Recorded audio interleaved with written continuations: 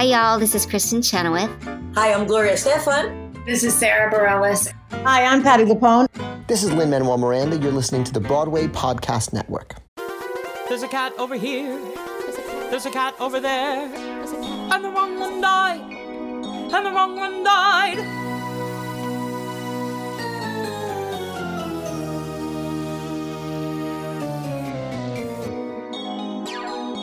Welcome to The Wrong Cat Died, the podcast breakdown of the catastrophe. I'm your host, Mike Abrams, and today we have a special guest. Before the shutdown, he was touring on the Cats National Tour as Old Deuteronomy. So welcome, Adam Richardson, and thank you for joining me. Thank you for having me. I am very excited to talk to you because I feel like there's a lot to ask still about Old Deuteronomy.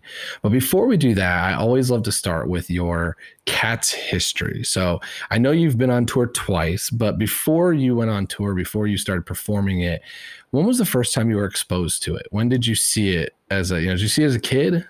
It's funny. I was actually thinking about it today. I was like, I'm sure that's going to be one of the questions, like, what's your Cats history? And I didn't see it as a kid.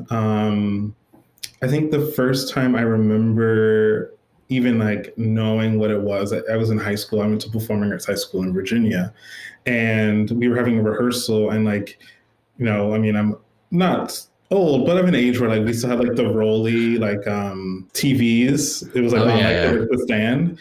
And so it was, and so it was like on that, it was like with the VCR underneath, and like it was just like playing in a room because we were like supposed to like go in and have like a rehearsal. And I was like, what is this? Like, I don't know what this is. This is so weird. And so I had a very negative, connotation towards cats, like all through college and even afterwards until I booked my first, so that's interesting because usually when I think we're probably around the same age. I had the same cart, and that was like the best day ever. Substitute teacher, you were going to just sit and watch a movie. You didn't have to pay attention. Mm-hmm. But I went to public school, for a lot growing up, and we just got like a super old 70s 80s like World War II history documentary every time, but it was just great because we didn't have to pay attention or actually do any work. But you got at a performing arts school, you got the 1998 movie, I'm assuming. Well, it was just like on I remember the room was empty and it was just like on, like someone had maybe started it before and had left the room,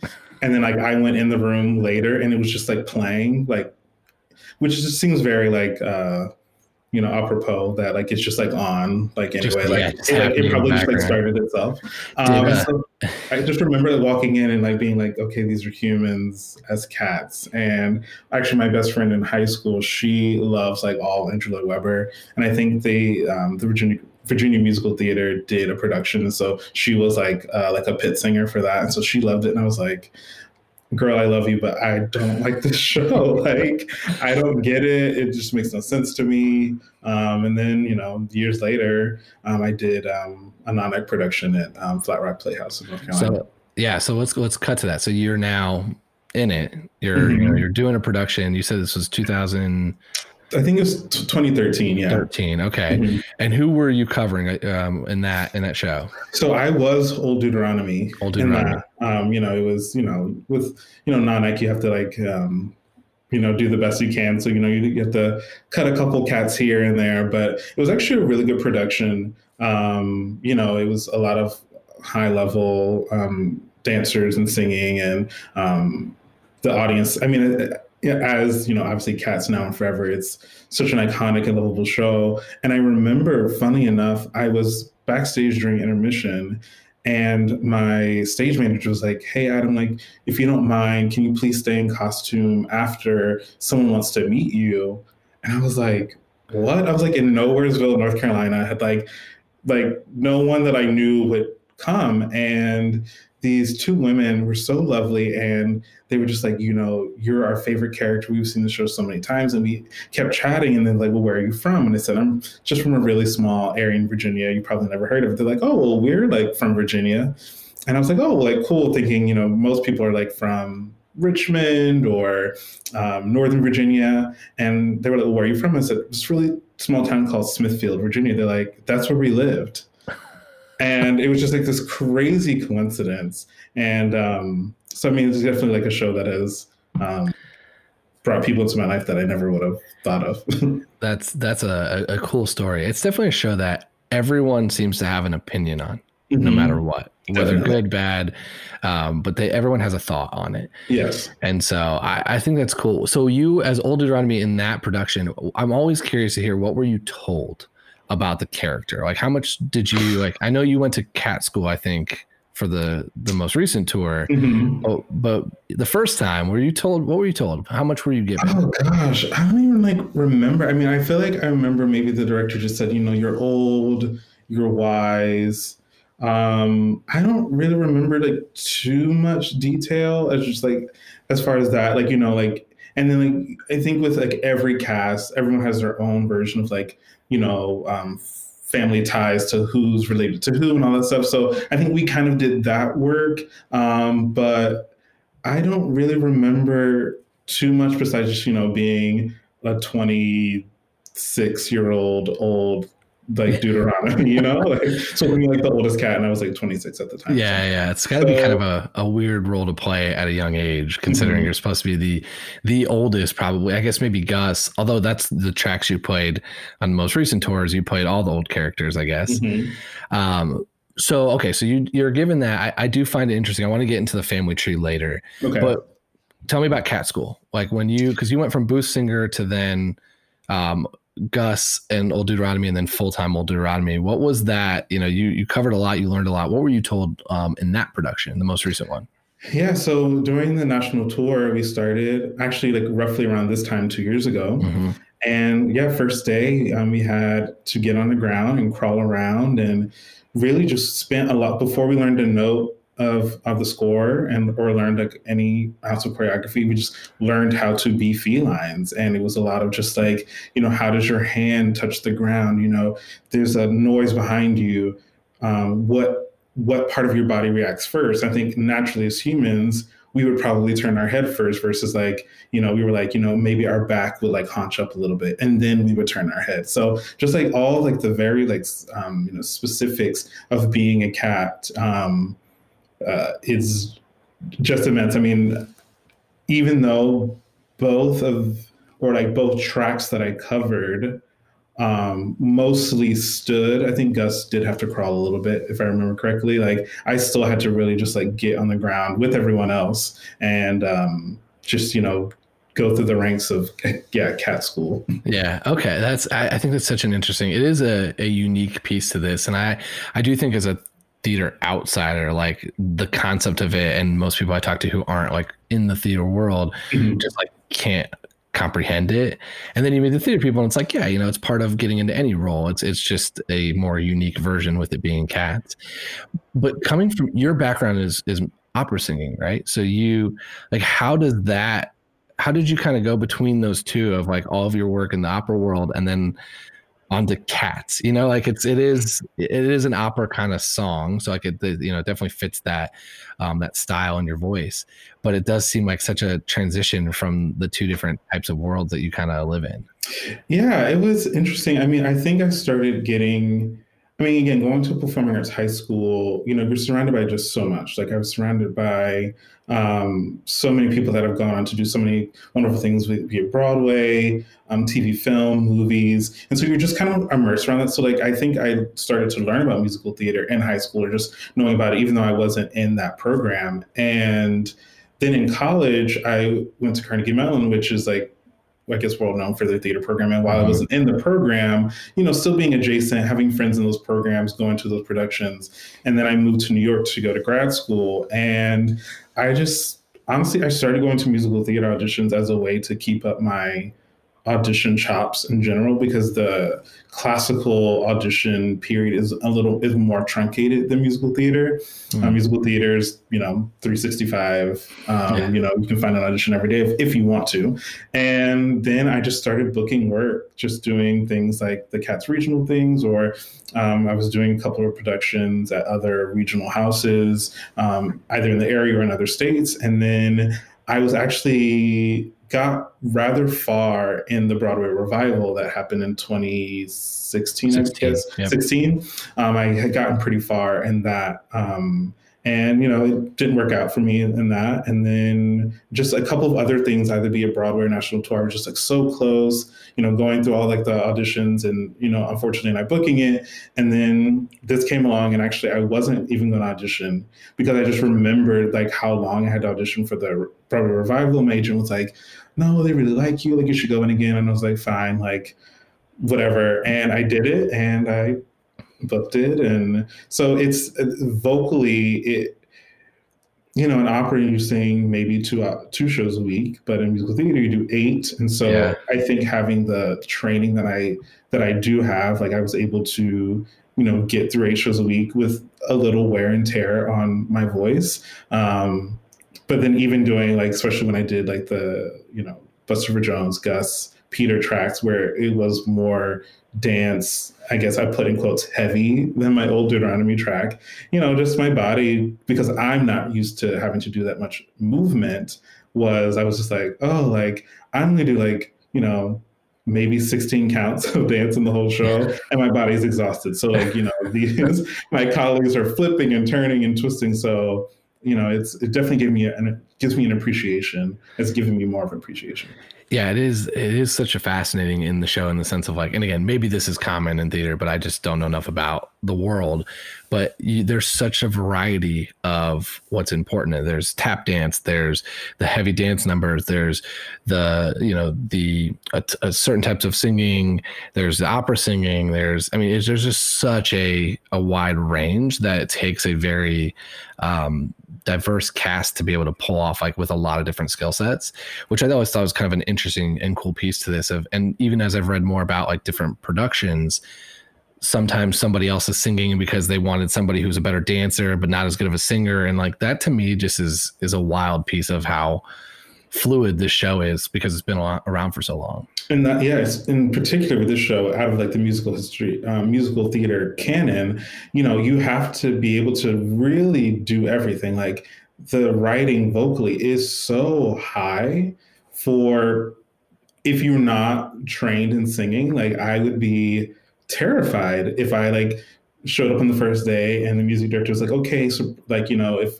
you're, in this group of, cats singing the soprano line, I would be mortified if I like if I didn't like know anything about music, or just like, how like unwell enough my voice worked, because the demands are so much more than I think a lot of, especially of its time, the early 80s, like it just really, I think, burst open a lot of just like things where it's like, there's a singing chorus in musical theater, and then there's like a dancing chorus. It was like, no, you have to be able to sing, dance, and act. And I think also that's why there are the booth singers, which was my original job before I switched over. Yeah, and that was so that was the very first interview I did was with the booth singer, and I thought that was such a unique thing because I didn't realize it, but then when I heard about it, it made so much sense of like how necessary that is, and it just was like kind of an interesting fun fact from behind the scenes. So I want to ask a couple other questions about your performances. So the first one is, and you can correct me because I did not so I was expecting to see the tour in April in Indiana, which is where I'm from. My family still live. So that guy was one of the first, it was close and got canceled. But when I saw Old Deuteronomy on the revival, in intermission, he stayed on stage. Mm-hmm. Did you get asked to do that in your production? So when we originally rehearsed it and the first 4 months of tour, so we opened in January of 2019. And basically that was in like the Old Deuteronomy staying on stage for the intermission, which is roughly about 20 minutes or so. That was in. And then just some things had kind of happened where it just wasn't, it got taken out. So for me, I got to do it a few times before it was taken out, just like when I would go on, like if my predecessor had to call out or, had any personal days or anything. So I did it a few times and I was like, oh, wow, like this is intense because you're just sitting there. And I think I'm assuming like as an audience member, you're wondering like, what is he thinking? What is he doing? Is he going to do anything? And then also just like also an opportunity to get a picture with a human cat. So I think that's also like another So aspect. I had the first time I saw it, I had such a weird kind of like the thoughts that ran through my head were I was fascinated by the set when I walked in. And so when intermission came, I actually was most interested in kind of looking around at all the details of the set. And then that's when I was like, wow, there's a cat up there. I was like, that looks real. And it took me a second to realize that it was actually the character, like it was actually the performer still sitting there. And then I'm like, wait, why is he doing this? And then it was just like, then people started slowly coming up to take selfies and pictures with him. And I was just like, I kept going, why would you agree to this? Like, why would you do this during your intermission? And so it's kind of interesting to hear like your perspective on it. Did you, like, as a performer, do you really want those 20 minutes back? Like, what's that like being part of a show that's like not part of the show? Me as like a person, as an actor, being in that costume is not the most comfortable. So like it would like one of the times that I did, I was like, it would just be so nice to be off stage, with this costume off. So then I could then just get back in and then come out and sing and do the rest of the show. It's heavy. The costume is very heavy. And so just like, I'm just like sitting here and like, at the beginning of the week, it might be fine. But, we had generally because we're on tour, we have 5-show weekends. So, on Friday, you're like, I have to do this 2 times tomorrow and 2 times on Sunday. I'm exhausted. But I think as like an actor, like I was just thinking as like the character of Old Deuteronomy, I mean, I think it is necessary. And I think it works. It has like its power of like the oldest, the leader of the tribe, after this big dance number where the cats have just kind of, in a way, shown their true colors, I guess, towards Grisabella, who is just trying to be a part of this group. And then, he then sees her at the very end who sings, I guess we call it Little Memory, Memory One. And then to watch her just be the two people on stage and, he knows that she doesn't see him. So she thinks she's having this very private moment and he witnesses that. And then he has to contemplate over that and then open the beginning of the act. So I think it does work from a visual standpoint, but like the actor, the human of me is like, I just wish I was on stage. Yeah. That's actually, I didn't really think about, because again, I've seen the show twice. Mm-hmm. I've seen the 1998 movie a couple times, but there is no intermission. And then I didn't get to see any other live production. So I've seen 2 live productions. The first time I was, I had no idea what I was watching. The second time I was just like, hey, let's have a drink before and let's go see this show again.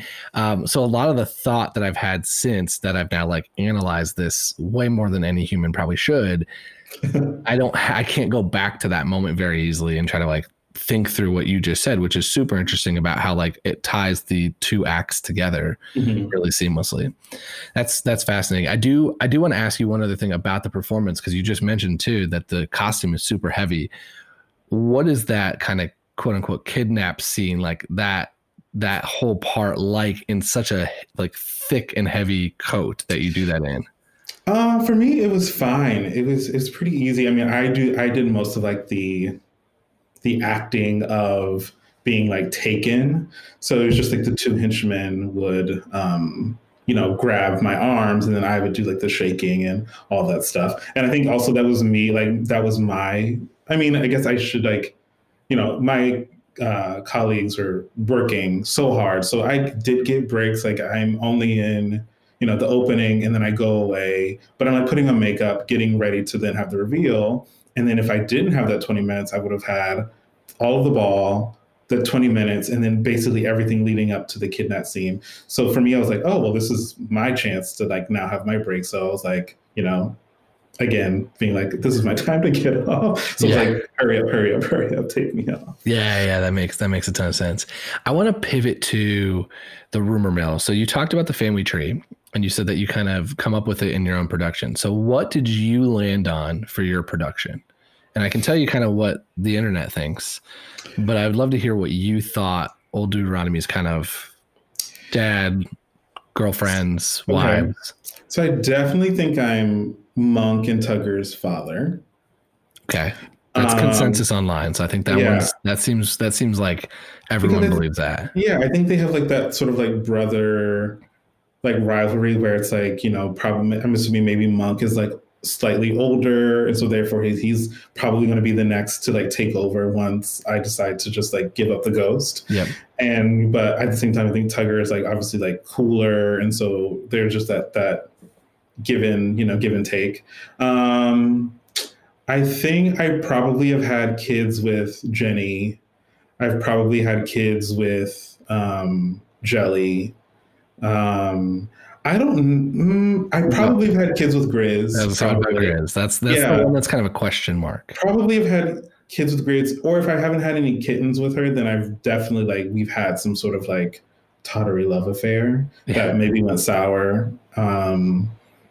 And I'm trying to think who the other like older. What about McCavity? I mean, I guess there's that just use another cat, metaphor analogy, the scar, like Mufasa sort of like. That's exactly how I related it when I explained the two of them, was that they're brothers and one's mad that the other's the leader. Like, it definitely fits. It's the right narrative. Yeah. Or maybe even if they're not like related, it's just obviously some sort of like he could have been, shunned, kicked out by me. How his like family tied it. Maybe he's related to, I don't know. I don't even know who McCavity would be related to. Maybe he was related to Grizz, and maybe he's like seeking revenge that she got. Maybe that's like his like favorite aunt or something, and he's just like seeking revenge for her. Yeah, I don't know. I didn't even think about McCavity as like a part of how he would fit in the tree, or maybe he's related to Gus. Maybe like Gus's like nephew or something. Gus is a tough one because it seems like there's a lot about like who he's had kids with, but nothing else about like brothers or sisters to anybody. So that's one that there's not a lot about. Yeah, I feel like Gus, like, probably, like, he was just so into the theater, like, he maybe didn't even have kids. Like, he was, going to be everyone's, like, cool uncle, but, like, maybe he doesn't have kittens of his own. So that's why he does hold so close to his days in the theater, because, he sacrificed having kittens for a career. That's true. The other reason I think McCavity kind of comes up is the having like powers, like magical powers, which is why there's some question mark about Mistopheles. Mm-hmm. So do you think Mistopheles has any relation? That one gets really kind of messy because a lot of people think that he could be Tugger's brother, which would then potentially make you the father. But then a lot of people think Tugger and him are together. So I'm not sure where Mistopheles falls in here. Oh gosh, I don't know. Oh. Did your cast ever think about these things, or do you just kind of totally? No, yeah, everyone. I mean, and it's interesting just because, like, we spent so much time together in rehearsals. I think we rehearsed for 6 weeks prior to opening, and I mean, you have to. I think to make, because the story is so loose, the stronger that any cast can come up with some sort of like thing that connects them as family, whatever it is. I think it helps the story read better. I mean, I think in ours, like our original Jenny was, I'm trying to remember, I think she said that like Rumpelteazer was her daughter. I think like they were like mother-daughter or something. So I mean, it can go, I think it just depends on cast to cast. I mean, I think there are some more certain ones. Like, I think most people would be like, yes, Monk is Dude's son. Like, that probably would go from cast to cast. But things like Pounceville, Carbuckety, all of like the kittens and things, I think is a little more, you have a little more free range with that to like create moments on stage where, you're maybe, it could be Jelly who's maybe more motherly, or it could be Jenny that's more motherly, or it could be, maybe like Demeter. I think Demeter and like Bomb are like sisters or something. So yeah, there's a couple that seem kind of obvious, and then the more I've talked to cast members, it seems like a lot of it's just, okay, we were staged next to each other, so because of that, our interactions might feel that we have some relation here. Or there's just a lot of people in the theater community that was like, well, we worked on this show together before, we're friends. So even though maybe we're not supposed to be, we're going to play well off each other anyways. And I think that's kind of where, as I've talked to some of the super fans, it gets really funny to hear about how like they have an expectation because they know the show so well. And it's like, they shouldn't be together. And it's like, well, I think they're just like each other off stage, like they're friends on stage. Honestly, like the super fans should like come in at the beginning of any like cat setting, because like they would probably be able to like, like the fans are probably like, I honestly think like Cats was like the Hamilton of the 80s, where like it was just like such like this gangbusters hit. And, it just has grown over like decades and countries. And, so many times, people be like, oh, at stage are like, I, brought my daughter 25 years ago and now she's here with, her 3-year-old or something. And, and then the daughter's like, and so I think this person's related to this person. And I'm just like, wow, like it's cool. The fact that like, this story, and I think that's maybe why people love it so much, because the story isn't as finite, I think, as a lot of other things. So you can, I think maybe super fans feel like they have a say in who's with who, and they have, it's like they're kind of like writing their own little part of like the old possum songs of like who's related to who and all these like sort of theories. So I don't know. I think it's I know as like before I was a part of the show, Cats is like the butt of so many musical theater jokes. And, but now that I've done it twice, and especially with the tour, doing it for a year and a half, it really does have a story. I think the cast does a really good job of like bringing it out. It's such a true piece. When I left the first time, I was like, I get why it's an easy target. I've made plenty of jokes just with this podcast. It's an easy target for a lot of things because it's so loose. There's some, it's so different too. Like at the time it was so unique at its time. But at the same time, I did walk out and said, as someone who can't sing or dance or do any of these things, like I was mesmerized by the talent on stage, like how, like I'm a big sports fan and I always love like going to a professional game. And it's like, because you get to watch the two, the best people at their craft. And I'm like, that's what you're watching as well. You're watching these people at the top of their craft doing these performances. And it's so cool to see. And so that was kind of like when I left, I was like, yeah, I've got like 100 jokes about it. And I've got so many things that like I needed more alcohol for matinee that I didn't have any. But and that's 100% fair. But at the same time, I did walk out impressed, and with a couple songs stuck in my head.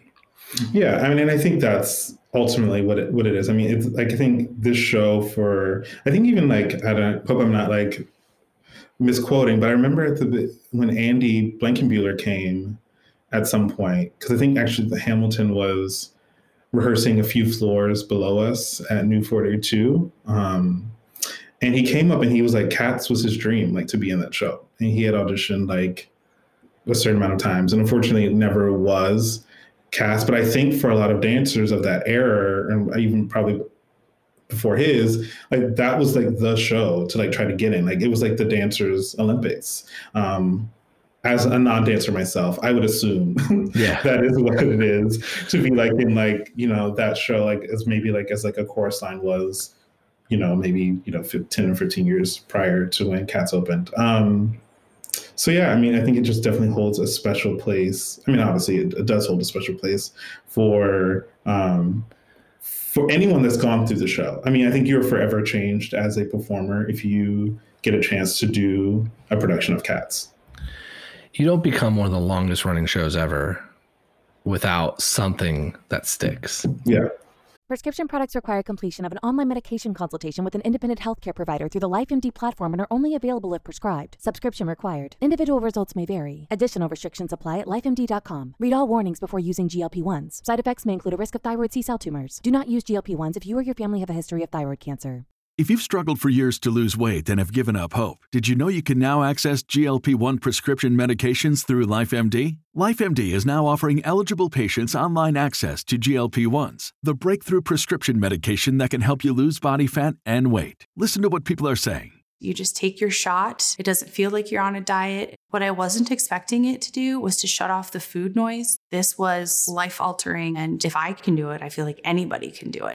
And here's the best part. Your insurance may cover 100% of the cost of your medication. So go to TryLifeMD.com to have your eligibility checked right now. Get started today at TryLifeMD.com. That's TryLifeMD.com. So let's do some rapid fire. So if you were not Old Deuteronomy, which cat would you want to play and why? I think I would want to be the Plato McCavity track.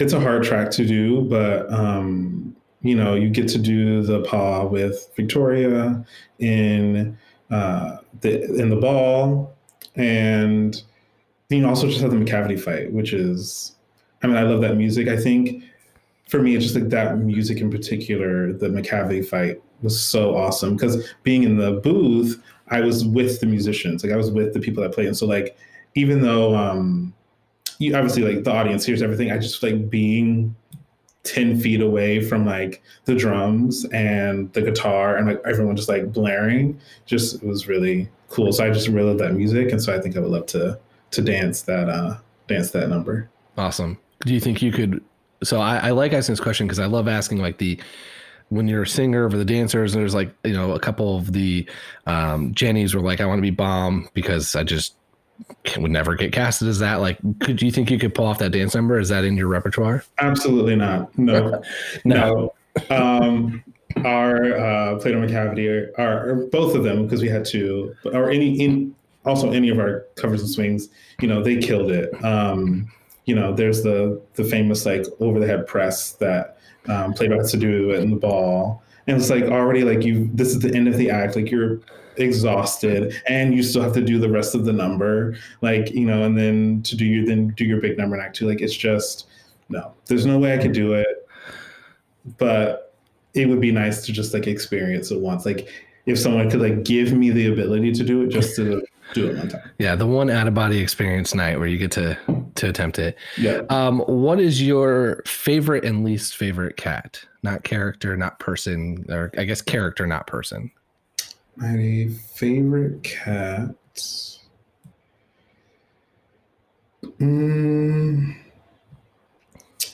It's hard because I'm like trying to like, I'm thinking of like the people that go with the cat, and I'm trying to, because I think we were down 2 or 3 cats from the Broadway. They like, I think cut Carbuckety and Electra.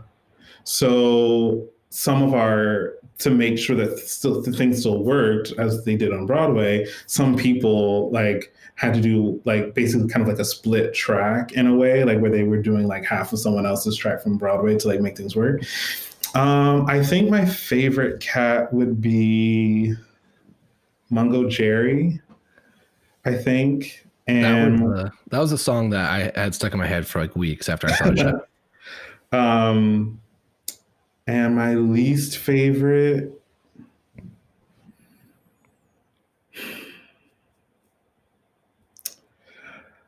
I guess I'm going to say this one because then I don't think it would hurt anyone's feelings if anyone of my cast were to listen, because he does Peter. That's been my answer. Peter, even though I did Peter, like, he's there, he has his little moment, and then he goes away. So I would say Peter's my least favorite. So Peter bothered me so much when I was researching this that I did an entire episode devoted to him just to try to make up stories for him, because there's nothing written online about Peter. It seems like it was that name's in the poem. You need a body in the opening number. Mm-hmm. And so we're just going to call that body Peter, and then you're going to go away and do the rest of your track. And that to me just seems like so unnecessary for this play that has such thought put into a lot of the other things, to just like throw this, like, and especially just the name too, like all these great names. And then it's like, and Peter, go out there, do your dance and leave. Yeah. And I think also like it gave me as like a performer, I only did that maybe 5 times on tour, but it's a lot, because you have to, get in when everyone else, you have to do your makeup, but then like, you have to come on stage and then like be taking off that makeup, putting on more makeup, and then you have like, your wig person and, waiting for you to like, put the stuff on for Buster Jones. You're like wiping makeup off your face, and then you have to do that, and then, do that all over again. So it's like, if there was no Peter, like that track would just be Buster Jones, and then you could be Gus. And like Peter just kind of really like throws a wrench into the plan because it's like, I'm only in like, the opening and the naming of cats. And this just seems like a lot to do for like a lot of makeup and, costuming. Because I think also you have to underdress. I had to underdress for Peter. So it's just a lot. So yeah, Peter is definitely my least favorite. A lot for no value. See, that even adds more to it. I do have a theory for Peter, which is that there's a theory that there's a Grisabella, baby Grisabella in one of the opening dance numbers, and Peter's in the opening dance number. I think that it's the Ghost of Christmas Past, and that he's St. Peter, and he's like, the two of them are only in that number, and then they can't be in anymore because otherwise that would ruin the fact that she goes and dies at the end. Okay. I like that. That's how much time I've spent thinking about this show, which when you get to that point. Okay. So if you had you already answered favorite song. So favorite song is McCavity, you said? I like that music. I would say probably, I don't know if it's cats. I think my favorite lyric in the show is in McCavity, the Bomb and Demeter duet, just because I love Scotland, and so they say Scotland Yards, and so I think also like I like that musical section there. And being a blues singer, we have to keep ourselves occupied, and so we would be wherever, in a trap room or with the band kind of dancing along. And so my other cohort and I would kind of just like dance along to that part a lot. So maybe I would say McCavity with the ball, like being like really like tight, because watching my cast every night it's amazing. I mean, the ball just is, I think, one of the best pieces of like theater, to be completely honest. I mean, like what they're doing on stage is unreal, and they have to do it 8 times a week. Like it's crazy. Yeah. It's like even like months removed, like thinking about it, like is wild. It is. Yeah. And it's kind of, the other thing too, is it's basically an orgy, which is like kind of a bizarre thing to think about, but it's such a, like you said, it's a unique piece of theater. I have one more kind of rapid fire, and then I want to ask you, of course, my $1 million question. But if you had to be quarantined with one of the cats, if you were stuck at home, which one would you want to hang out with? Oh gosh.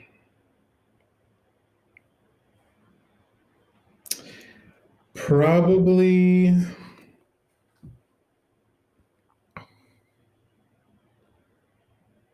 I feel like I want to have fun. And so I feel like one of the more fun numbers, I guess if we're going with my version, because I know like in the original, she's a little older, but maybe Jenny, because I feel like not only would I have a clean house, but like it would still be fun. Like it would just be like a lot of just like, making sure that like my things are tidy, but like, we're having like a game night. Like it would just be like a little, I don't know, a little party. I feel you would sleep all day, and I like to sleep, and so that works. Like I am one that's like I'm a night owl, and so like I could sleep in and then like have the rest of my day, and then do maybe a chore here or there, and then have fun the rest of the night. So I would say probably Jenny. And I love that number. And, it was always sad because it was like, oh, that's such a great number, but it's at the beginning. Yeah. And so then I think sometimes people forget, like, it was such a great number. When I was a blues singer, I could leave basically as soon as bows were done. And so I would be amongst the people, as I was leaving the theater to go back to like my Airbnb or my hotel or whatever. And, I just get to hear what people think, and I'm dressed normal, and they're like, oh, he probably was a patron as well. So, we hear things like people like, and I remember someone being like, oh yeah, I really like that Jenny Anydots, but I feel like I forgot about her because her number was at the beginning. So I would probably say Jenny would be the one I would want to be quarantined with. I think you might be the only person that's answered that way, but it's your sound logic. So I think you've got someone that's gonna. What do other people say? I'd be curious. A couple people have said Tugger. A couple people have said Mustapha. Tugger. I'm trying to think who, because I've definitely had a variety of answers. Mustapha's is pretty common. Oh yeah, okay, okay.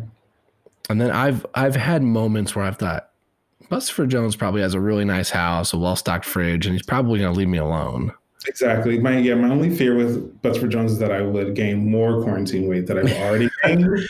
But I'm sure it would be really good. Yeah, I think that's I've already given up on that front. And so if I'm just going to embrace that, I feel like I'm going to eat well.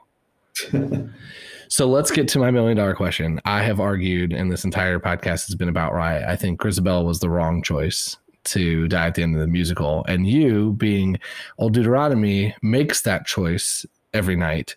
So if you were writing this play over again, if you were deciding that you were given free reign as Old Deuteronomy, would you still pick Grisabella? And if not, who would you choose? Okay.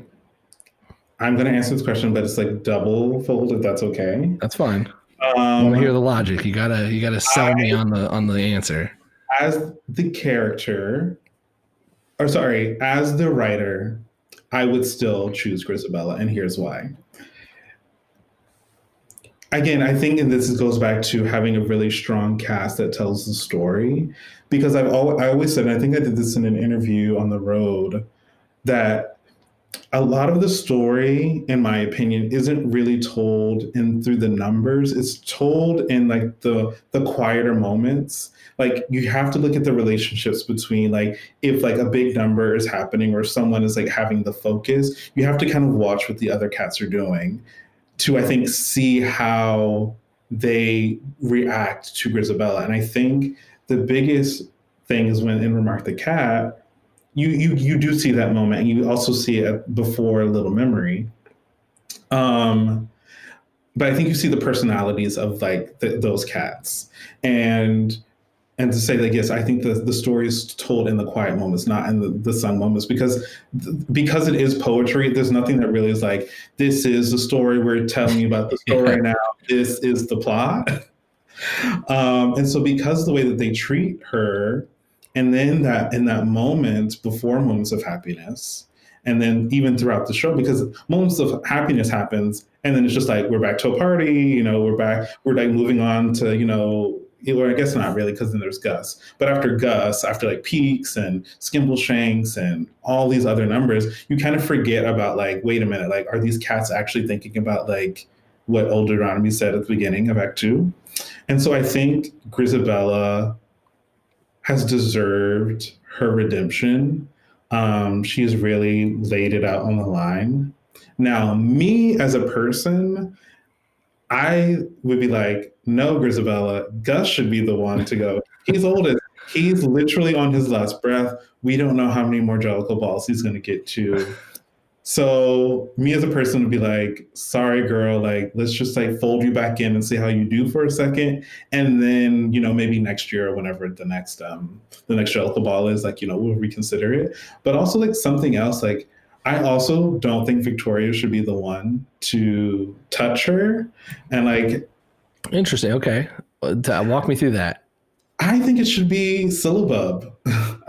She's the one that like I give the message to. Like, so after I finish Moments of Happiness, I touch the twins, and then they touch Syllabub to sing Moonlight, which then is what you if you're an artist, maybe you've already heard that tune because you've heard it from Grisabella at the end of Act 1. And then she's also the one, they have that little duet when she sings Big Memory, like after she falls, Syllabub's voice is the one that like kind of like Grisabella hears it and is like, what, I can't remember the lyrics now, like before the big note. And I don't know, I just feel like, why does Victoria, like, they've had no moments until that moment when she touches her. So I really feel like Syllabub should come down and be the one to like put her paw in Grisabella's paw. I've felt that. I feel very strongly about that. I don't know why I feel so strongly about it, but I feel like, at least in our production, and I'm sure it was also in the revival, I don't know if was in the original, there's like a kind of slight moment where Victoria like kind of goes to her when she comes in at the end of the ball. But I feel like Syllabub, at least the syllables that we have were just always just so like the way that they played it. We're just so curious to get to know her and wanting to know her, but like all the elders said no. And again, she is the one that basically kind of is her voice in her head. I don't know. That's just my personal opinion. So again, this is why this is a fascinating show, is that like an angle that had never even remotely considered is something that's like the part that's bothering you most about it. And that's like, again, fascinating that like that moment is like, because, you know, this is how it should be. And it's that small change that also feels kind of like a big change. I think the reason a lot of people think Victoria does it is because it's her abandoned daughter. That could be. I mean, I think there's obviously like there's nothing in like the story or like in any of these stagings that I've seen that like pertains to that. I mean, I think the one thing about the Grizz Victoria dynamic is that I think probably like at some point Grizabella was the Victoria. She probably was like the prima ballerina cat, because before she sings Little Memory, she does like her strutting around stage when she's, you know, taking up space and trying to relive those glory days, which, you know, Victoria's, I don't think she really gets a moment in the ball to breathe. And I guess my rationale is that probably like she was that cat years prior. And so like I can see that. But I just feel like looking at it from a very like, in my opinion, like looking at the facts, that like, again, Syllabub is the one that sings Moonlight, and she is also the one that like, again, sings, they have their little duet in Big Memory. And so I don't know, I just feel like she's the one that like is to get her to like stand up and be like, you know, touch me, it's so easy to leave me. Maybe not literally the one that does it, but there's that moment that you see, and therefore she should be the one to come down and touch her.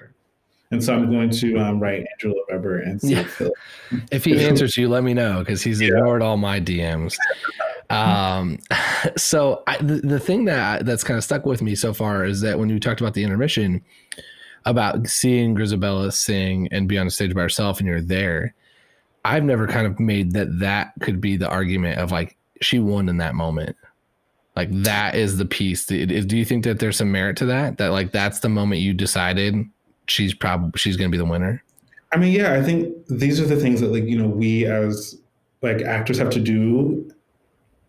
We have to like, if the text isn't clear, being like, there's not a moment where like my character would be like, now I think she's the one who will be the Jellicle choice. Like, then I have to like play that action. And so, yeah, I mean, I do think that moment is huge. You know, again, me as a person, I'm like, Old Deuteronomy, why don't you just go over there and talk to her? Like, you're right there. Just be like, hey, Grizabella, let's chat. But I mean, obviously that would not be, that would not then advance the story. But as like a character, yes, I do think like having that moment of just kind of sitting back and watching her have this very private moment, I think just breaks his heart, because he's like, this is not what I've taught my tribe to be.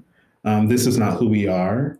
And so therefore, like, what am I going to do about it as the leader to then get them to realize that, you know, everyone deserves a second chance and they deserve redemption. And she is one of us. She was one of us even before some of you were even here. And I think, again, to go back to your question, I think that's why she has to be the clear person to be chosen. That is a compelling argument. Not enough to get me to rename the podcast, but a very compelling argument. Oh, I was really like, it's like Adam was just like blown it. No, yeah. So who do you think should be chosen? I mean, so I've always argued that I looked at it purely as a singing competition, like in America's Got Talent. Mm-hmm. And in that case, or an X Factor, which because I saw it with Leona Lewis the first time, that it should be Tugger and Mistopheles together, and we're going to pair them together, because to me those were two of the most entertaining numbers that, like, I thought combine those two, showstoppers kind of thing. That was always been my argument. That's kind of how I kind of base it around. I think the most clear argument outside of Grisabella's redemption story is Gus. Gus's story kind of fits a lot of. He's the oldest. He's lived a life.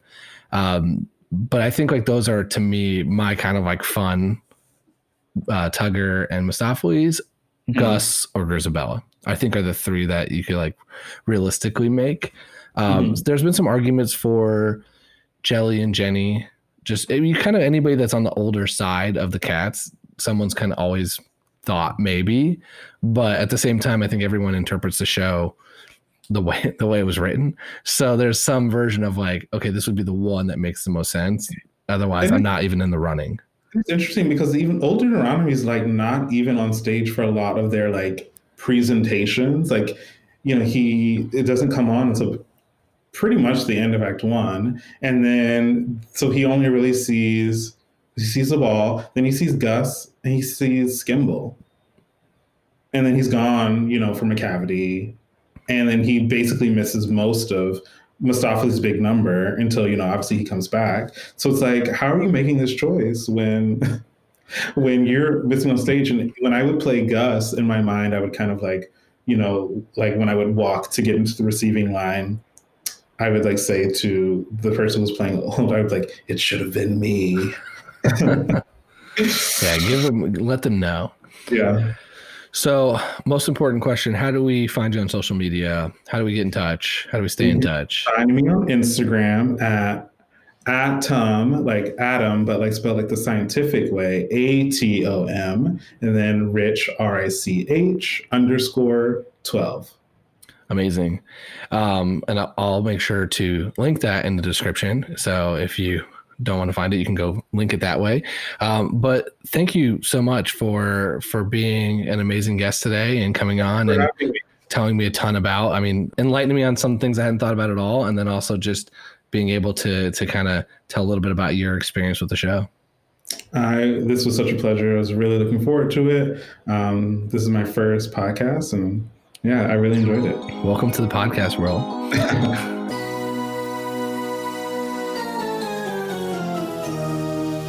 And thank you for listening to this episode with Adam Richardson on The Wrong Cat Died, the podcast breakdown of the catastrophe. To follow along, you can subscribe on Apple Podcasts, Spotify, Stitcher, or anywhere else you listen to podcasts. Follow us on Twitter and Instagram at The Wrong Cat Died, or check out our website, thewrongcatdied.com.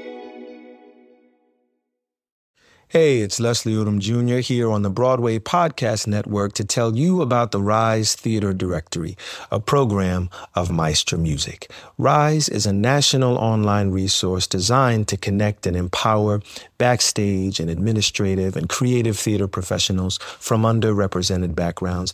If you work or aspire to work in the theater community, this can help you find your next project. And if you hire theater professionals, search the Rise Theater Directory to find your next team. Create your profile now and get more information by visiting risetheater.org. That's theater with an RISETHEATRE.org, because only together we rise.